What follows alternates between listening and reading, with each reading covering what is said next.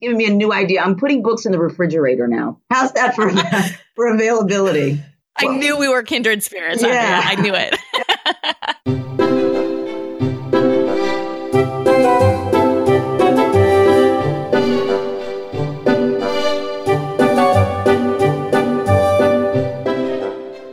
You're listening to the Read Aloud Revival Podcast. This is the podcast that helps you make meaningful and lasting connections with your kids through books.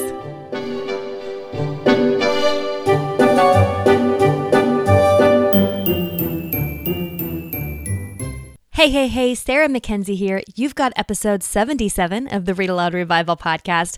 Really glad to have you here with me today. I've got a great show for you today, one that I've been excited to share with you for a little bit of time now. The team is really excited, in fact, about this episode. It's with one of my favorite people. You're going to hear from her in just a moment. Before we do that, I want you to know if you are not getting Read Aloud Revival emails, you want to make sure you are. As we're heading into a new holiday season, we have some great ideas for your young readers and for those of you who want to cultivate your child's reading life, some great gift ideas, some good stocking stuffers, all that's coming up here at the Read Aloud Revival, but I don't want you to miss any of those. They're not all going to be podcasts. Some of them are podcasts, some of them are posts, some of them are just going to be really great little nuggets that we tuck into your email inbox. So you want to make sure that you're an email subscriber so you're getting everything and you don't miss out on any of our really great tips, ideas, links, those kinds of things. Things that are going to help you cultivate your child's reading life through the holiday season and in fact all throughout the year. To do that, go to readaloudrevival.com and pop your email into the page there. You just want to join subscribers. We'll actually send you instant access to our online book list. Over 70,000 families already trust that book list. It's a way for you to know that whatever you read aloud next with your kids will be a win, and you'll also be put on the list so that you get all the updates from Read Aloud Revival. So again, that's readaloudrevival.com. Pop your email in there. You will be glad you did.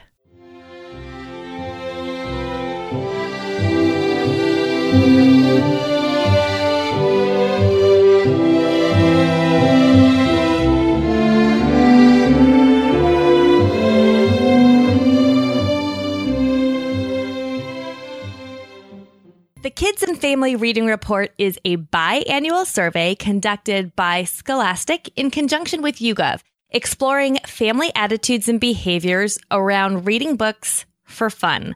Today, I'm thrilled to be joined by a friend from Scholastic, somebody that you know and love already, probably. We're going to be talking about the findings of the latest Kids and Family Reading Report and what that report means for us as parents.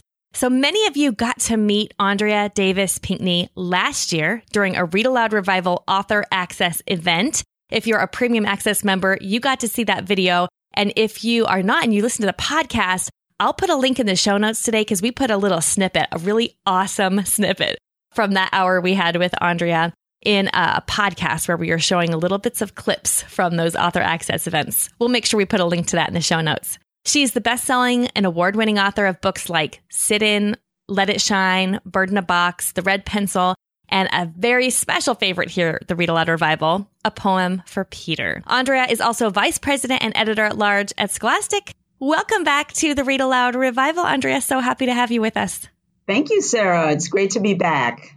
As we get started, Andrea, can you tell us a little bit more about how this report got started and why Scholastic takes the time to research? Absolutely. Let me just say that at Scholastic, our main mission is to get kids to learn to read and to love to read. So we've been collecting data as part of the Kids and Family Reading Report for 10 years.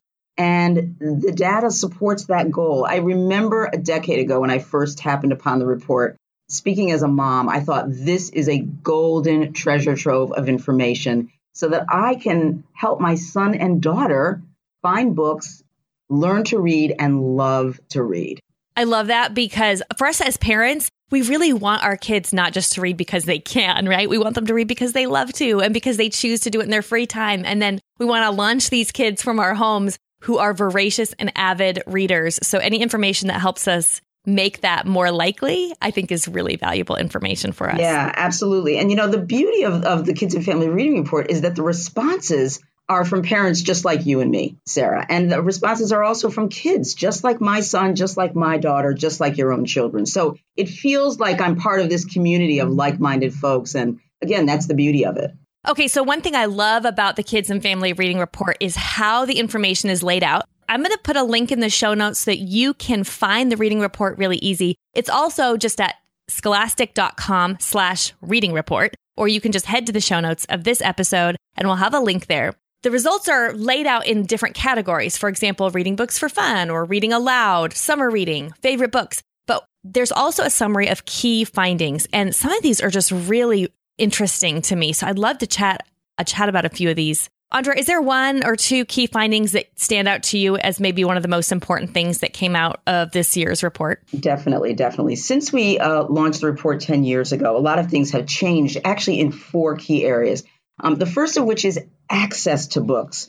One of the findings of the study that I think is very intriguing is this idea of having books available for your children in the home. I like to say that kids see what they see and they don't see what they don't see. So it's important for them to see books in their home where they live. The report lets us know that a really powerful predictor of how often a child will read and their academic success depends on the access to those books. So it's just really key that those books are around everywhere they are in their homes. Yeah, and there's some research there that also points to the fact that the more books that a child has in their home, the more likely they are to be reader, which just makes so much sense because you can't read something that's not in front of you, right? Exactly. You're not incited to go pick up a book off the shelf if they're kind of sparse, or we have a little rule in our house that there needs to be books in every room. And so I will, as I'm kind of just living life, like poke around. And if I notice that there are not books in a certain room, I think, that might be kind of a problem. Where could we put books? Where can I set a little basket of books in this room? I love that, this idea of within reach, because, you think about it like the same muscles in the hand that it takes to reach like an apple, or a bag of potato chips. It's that same hand that can be reaching for a book. So you have just given me a new idea. I'm putting books in the refrigerator now. How's that for availability? I knew we were kindred spirits. Yeah. I knew it. The average American family with a child 0 to 17 has about 104 books in the home. And, again, the more the better. But you don't have to necessarily have a lot of dollars to get those books. There are so many ways to do that. As you said, little by slowly build it up. Have a book swap. This is the perfect kind of opportunity to have that mother-daughter book club where everybody brings a book and then you trade them, or father-son book club, or a tag sale, or libraries that will often kind of sell off books that, there aren't in circulation or that they need to restock the shelves. There are many ways to get those books and make them available. As we moms and dads are collecting all those books and looking for innovative ways to gather them, I want to just remind your listeners that in the Kids and Family Reading Report, we've created an infographic that really shows books in the home and where you can get them. Again, book clubs, book fairs, dollar deals that, again, make those books easily available and affordable. Awesome. We'll make sure we put a link so that's easy to find in the show notes so that everybody can see that. We get a lot of questions from people asking how they can affordably build their library. So that's really, really helpful. Can we talk a little bit about what the report shows about reading aloud? I think for most of us, we often read aloud with our kids who can't read for themselves, and then that tapers off as they get older. And once a child is more capable of reading on their own and they get older and their schedules get busy and the seasons of life sort of just change, right? The family dynamic changes. We read aloud less often, but I was surprised at what a huge difference there was. So I'm looking at the family reading report right now, and it says that 59% families read to their 0 to 5s, and only 17% read aloud with their kids ages 9 and up. And I thought, wow, those are smaller numbers than I expected. Yeah, it's really fascinating, this idea of reading aloud, because that is a key aspect to the findings in the report. And let me say, Sarah, that this podcast is so perfectly named for this topic, Read Aloud Revival. Love that. So, yeah, because I'm a big believer in reading aloud, and thanks for kind of talking through those statistics. What we did find is that, yes, parents are reading to their children younger now. It's starting, from birth to age 5 is more parents are doing that. It's interesting. We got information from the American Academy of Pediatrics from the year 2014, and reading aloud was prescribed for infants, for younger children, as something that builds language and literacy skills. And then to your point, kind of, as it relates to our Kids and Family Reading Report, it starts to taper off. But here's the thing, best kept secret, older kids like being read to. And I am totally speaking again from personal experience here as a mom, now with 2 teens, they love that time together. We tend to taper off because we think that's not what they really want to do. And, you might not with a teenager get that cuddle up moment, but there are ways to engage your older children, your middle schoolers, your teenagers with reading. Let's sit and read a blog post together. Let's read the newspaper. Let's look at this magazine article. And again, it's a way to enjoy that quality time that is so precious.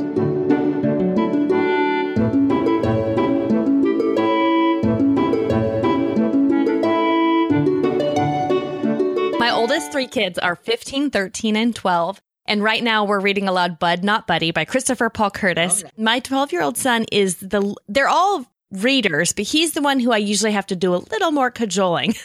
To work a little harder to find books he likes. I have to sort of woo him a little bit more. And every day since we've started reading this book, he'll ask, could we please make time to make sure we read that aloud today? And so he's 12 years old. Clearly, he's reading on his own, as is my 15 and 13-year-old. But there is something that happens when we sit and read that book together, or any book together, that really bonds us together in a unique way. So one of the key findings that I thought was really interesting is that, I'm just going to read it straight from the website here. It says, parents underestimate the degree to which children have trouble finding books they like. Only 29% of parents say my child has trouble finding books he or she likes, but 41% of kids agree that that's a challenge. And that percentage of kids increases to 57% among infrequent readers. So what this shows us is that kids who are not reading a lot, who are probably not reading a lot because they're having trouble. If 57% of them are saying, I'm having a hard time finding books that I like, then we as parents, that's really helpful to us to realize, okay, if our kids are not reading voraciously in their spare time, maybe a big piece of that is they're having a hard time finding books that they really love. Yes, it's true. We think that kids are having an easy time of it. But again, if you refer to the study, it's not true. And we should never underestimate our kids, or underestimate, what's possible. But, I think, imagine yourself, I'll imagine myself as a 4th grader going into a library or bookstore and seeing so many books. There are so many choices. And, we grown-ups tend to think it's easy for kids to make those choices. But they need our help. They often need our help. And that's, it's one of the beauties of being a parent. We can help our kids narrow it down. I might say to my kid, listen, you love a book about the planets. Let's go to that planet section of the library or the bookstore or the book fair and choose from these, and I'll help you narrow it down. And, that's where we can help kids find the books that they love. This idea of helping kids, directing them to find the books that they love so much, it's great that we moms and dads can do that, but we have helpers, we have teachers, we have librarians, and they can also help drive our kids' choices and options and, again, point out where that magic book is for my child. We recently did an episode here on the Read Aloud Revival on how to best use and support your local library. It's episode 65. I'll put a link to that in the show notes as well. And I had a youth services librarian, Amy Cummers, join me and talk about how parents can use the resources in their library, including their lovely and wonderful librarians, to help their kids find books they love, and the kind of questions that are helpful for librarians, the kind of information that's helpful for kids and parents to provide to their librarians so their librarians can do a better job of helping them find the books that they'll love. True. And you know what else, Sarah, is that kids talk to other kids. Oh my gosh, I read this amazing book. You've got to read it. Kids talk to each other, so they depend on their classmates and their friends to make recommendations also. One of the main thrusts of this entire report is to gauge and encourage kids reading for pleasure, right? Which is really, really critical to a real reading life. And I think about reading, adults who read, they read for fun. That's what they do. They read for pleasure, not because they have to do it for work or for a school assignment, but because reading itself is fulfilling. So we want to encourage our kids and help them read for the delight of it. Does the report have anything to say to us about who or how we best encourage kids to read for fun? Yes. Let me just say, reading is a good time. And it's those same folks that we've been talking about: family, friends, peers, teachers, librarians. They can all send that message and remind kids that, hey, this book is going to take you places and you're going to really enjoy it. One of the things that I loved reading in this report is that over 62% of kids said, I really enjoy reading books over the summer. And we know that that's mostly pleasure reading, right? Except, I mean, I know that some schools may have some assigned reading in the summer, but for the most part, the books kids are reading in the summer are reading for fun. And that more than half of the kids answering the survey said they enjoy reading in the summer. And so I think it just circles right back around to helping them find books that they really will enjoy. And then it's not like we have to cajole a child into reading because, like you said, reading's a good time. Once we're giving them books that they really enjoy, they will naturally read more for fun. And I loved that statistic. Over 62%, I believe is what it says. Kids enjoy reading in the summer. Right. And, the number one source of information, on that phenomenon that we call the summer slide, which is when you're not reading and the skill and the desire might taper off. The main source of information on that are, or to help with that are taking your kids to the library, make it an outing, let kids choose books through their reading club, again, through a fair that they might go to. And of course, the most obvious, pack up that knapsack, throw a lot of books in, bring them on vacation. Yeah, a friend of mine had texted me before she was going on a road trip. This was last summer. And she said, man, I'm worried that my kids are going to be stuck on their devices the whole trip. So I knew the ages of our kids and I thought, why don't you go to the library and see if you can grab Avi's book, Poppy, on audio and see if that's something that you might want to listen to on the way. So she went and she grabbed it. She comes back and she said, oh my gosh, Sarah, that was amazing. We would stop for lunch. We'd been in the car all day. We'd stop for lunch and the kids didn't want to get out because they wanted to keep listening because it was like at a pivotal moment in the book. Her husband, who she says is not usually big on having audio books or anything like that playing in the car, he was like, stop talking. I want to hear the story. Oh, right. So, yeah, I love that. It can make a long car ride go really fast if you've got a great audiobook playing in the car. I totally get that, and it's not just summer. I mean, it can be holiday time, anytime. How many times have we had that audiobook going or books in the back and the kids are reading them? And I think maybe they fell asleep, and I look back and no, they've got the nose down in the pages or they're just listening intently.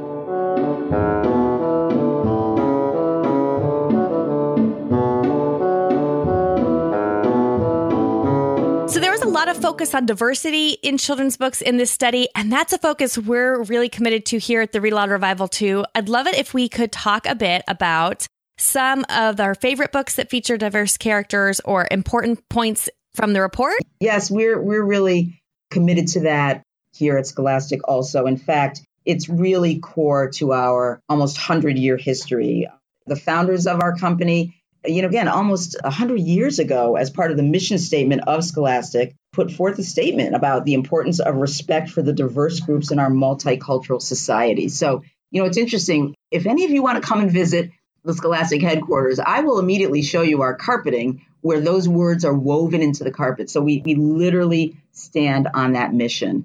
But anyway, as it relates to diversity in children's books and the Kids and Family Reading Report, what we found is that parents shared with us that they consider diversity in books that include people and experiences different from those than their child. So that's one aspect of it. But in the same respect, kids want to see their experiences validated. They want to see themselves in books while learning about others. It's interesting. It is a complex world today. It's very complicated, and we want to help kids become citizens of that world. We want to help them navigate that. And books with diverse characters and themes are a really great way to take complex information, make it simple. As we talked about, it's a perfect moment to share a book with a child, to look at something through the eyes of a character, through a setting, and to, again, be able to talk about some of the complex issues. Some of what I'm loving right now, I'll give you some great examples. A book, one of my faves of the whole year, Happy Dreamer by Peter Reynolds. No secret, because he talks about it frequently, and it's the theme of the book, Happy Dreamer. Grew up with ADHD, and the book is about being unique, being special, being different, and the wonderful dreams and creativity that someone who perhaps is a reluctant reader or learns differently can enjoy no matter what. Another one that I'm really loving is Refugee by Alan Gratz. Amazing. It's for older readers, middle grade novel, and it is the harrowing journeys of kids in search of refuge. So we meet several different kids in different scenarios, and they're woven together a Jewish boy living in 1930s Nazi Germany, coming on a ship to the New World. We see a Cuban girl, 1994, hoping to find safety in America. And then we meet a Syrian boy in 2015 on this long trek toward Europe. So currently just recently got on the New York Times bestseller list. So I'm really loving that. And another picture book that, again, is a great one, Why Am I Me by Paige Britt. That is illustrated by the husband and wife team of Sean Qualls and Selena Alco. And it's so simple and it's so beautiful. A boy and a girl, one white, one brown. They are asking, why am I me and not you? And it beautifully, very poetically underscores the beauty in our differences. So those are three that I'm just really enjoying at the moment. You just named 3 books I haven't seen yet. Fantastic. So, Andrea, one of the things I noticed about this report is that 89% of kids ages 6 to 17 said, my favorite books are the ones that I have picked out myself. And I think that's a really good indicator, actually, of cultivating a reading life, because as adults, we talked about this on the episode with Amy Cummers about libraries. It's important, if we're trying to grow and nurture readers, that they do learn how to choose books for themselves, because that's what they're going to be doing as adults, is choosing books for themselves. So 89% agreeing that their favorite books are the ones they've picked out themselves. That's pretty interesting. Yes. The power of choice. I mean, you said it. How many times have I brought home the book I think my kids will like, and they like something else? And we found that, finally I'm to the point where I just step back and I say, hey, do you, whatever you want to read, because that, again, if you refer to the report, is a really good predictor on they are more likely to finish that book if they've chosen it themselves. And of course, they're more likely to enjoy it because it's what they want. And we found in the report that really 2 of the top choices as a kid chooses his or her book, that kinds of books that kids like are those with a great story and those that have humor. We all like to laugh. Laughter is one of the pieces that will make that read aloud time even more special than it would be just on its own. But also, when I'm reading a book on my own and it makes me laugh out loud, I mean, that instantly gives me a connection to this book or a fondness for this book that I might not have if I hadn't been laughing. But I love that that's what kids want. They want to be able to laugh. The report also indicates that they've indicated something else they want besides laughter, which are strong characters. Do you want to talk about that for a minute? Yes, absolutely right. Kids want protagonists that inspire them. They want kids that are smart, brave, strong. This is what we all want to be. They want a character, a boy or a girl who can face a challenge and overcome it. And I think that that's what we all aspire to. And it's the kinds of books, again, that kids are choosing for themselves with those themes. Sarah, you mentioned Christopher Paul Curtis. We published his Elijah of Buxton and The Madman of Piney Woods. I bring him up because he is an author who has that combination of everything we talked about. Characters who are strong, brave, overcoming things. And then the laughter piece. I remember when I was reading The Watsons Go to Birmingham, 1963. My kids were around and I literally, my mascara was running. I was laughing so hard. I was crying. The kids thought I was weeping. They said, Mom, what's the matter? And I said, oh my gosh, this is the funniest book I've ever read. And then again, if anybody's read it, you know that a few pages in, you're laughing and then you're crying because he does all the things that, kids desire in a book. He tackles hard themes and kids who have to really be courage in the face of real hardship and real struggle and makes you laugh. It's pretty brilliant. And when an author can do that, it's pretty special. It really is. And, you kind of raise a good point, which is that books really create empathy. And, again, what a better way to learn to care about someone else, to feel their feelings. And, that's what we want our kids to take into the world. And, it's books that can open that door to doing that. When we read books with our kids, and also when we cultivate a reading life at home so that they're reading a lot on their own as well, they're just getting to practice that empathy or to slip into another man's shoes over and over and over again. They get so much practice seeing life from someone else's point of view. Yep, absolutely.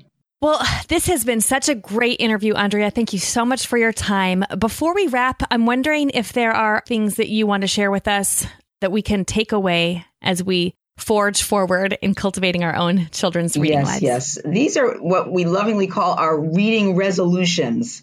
And, I kind of offer these to parents as it's conveyed in the study. And there are really 5, and they're very simple. and they're resolutions that we can all follow. The first being, as we talked about, keep books in the home. Make that commitment. Have them accessible. Let kids see books all around. And as you say, Sarah, every room of the house is worthy of a book. The second one, let kids choose. Let them pick what they want to read because they're more likely to finish that book and they're more likely to enjoy it if it's one that they've chosen themselves.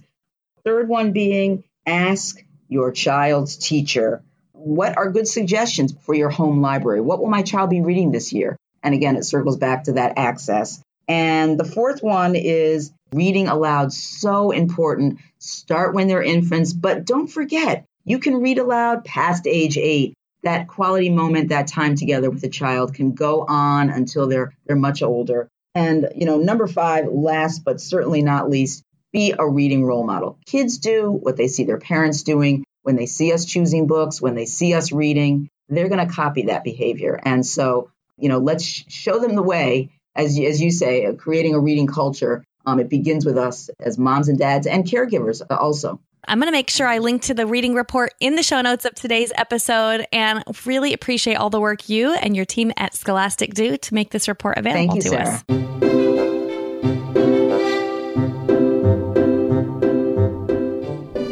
Now it's time for Let the Kids Speak.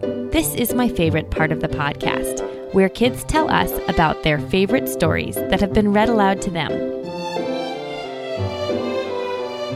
My name is Sadie, and I'm 5 years old, and my favorite book is Madeline. I like it because she gets a sickness called appendix, and they save her from it, and they take her to the hospital. And it's written and illustrated by Ludwig Benelmans. My name is Kale, and I'm from Ohio. I like the Swiss Family Robinson because they are out and doing things instead of cooped up in town, and they are on an island. Hi, my name is Mara. I'm 6 years old. I'm from Ohio. I like the Gypsy Girl because she's written from Rumor Garden, and she gets a little pony. Hi, I'm Sean. I like the Goose Got Loose. I do. Hi, my name is Anya, and I'm 5, and I live in Ohio, and I like the children on Troublemaker Street because they're so silly. Hello, I'm Luke. I am 5. I live in Durango, Colorado. I love the Book of Socks by Beverly Cleary. It's so hilarious. Because Charles William is a baby. He's so hilarious because he threw the wallpaper out of the crib bumper. He tore off the wallpaper and he was hilarious. Socks do not like to be shut in doors, and that happened. And he was in Charles Williams' room, and he was supposed to be napping inside the living room, so it's never the way to be locked inside a bed. So you should always not be a cat. Hi, my name is Jubal. I live in Bayfield, Colorado. I am 7 1/4 years old, and my favorite book is Diary of a Wimpy Kid. My favorite thing about Diary of a Wimpy Kid is Greg, the main character, is pretty much always a wimp, and the book is hilarious because mostly the bullies are like tripping things all over, and all the pictures have labels which really make you laugh. What's your name? 4. How old are you? 3. Where do you live? Colorado. What's your favorite book? Cat in a Hat. What's the silly thing that Cat in a Hat does? Finds the fish. And what happens to the fish? Fish in a pot. Wow. What's your name? Amelia. How old are you? 2 1/2. 2 1/2. And where do you live? Deer Park, Washington. What's your favorite book? Bumpy. And why do you like that book? Because I want to read it. My nap book. What's your name? Micah, How old are you? 4, Where do you live? Deer Park, Washington. And what's your favorite book? Mouse and the Motorcycle. Why is that your favorite? Because the play motorcycle actually goes. Thank you very much, kids. If your kids want to leave a message for the Read Aloud Revival, just head to readaloudrevival.com. In the bottom lower left corner, you'll see where to leave a very simple message. You can coach your kids through that. They don't have to be perfectly polished. They can echo you and we can edit it out, or you can coach them all the way through the message. We just love hearing from your kids. Hey, if you haven't grabbed the Read Aloud Revival book list, you're missing out. Go to readaloudrevival.com and pop your email into the page there. That's readaloudrevival.com. Hey, I'll be back in a week with another episode of the Read Aloud Revival. Until then, go make meaningful and lasting connections with your kids through books.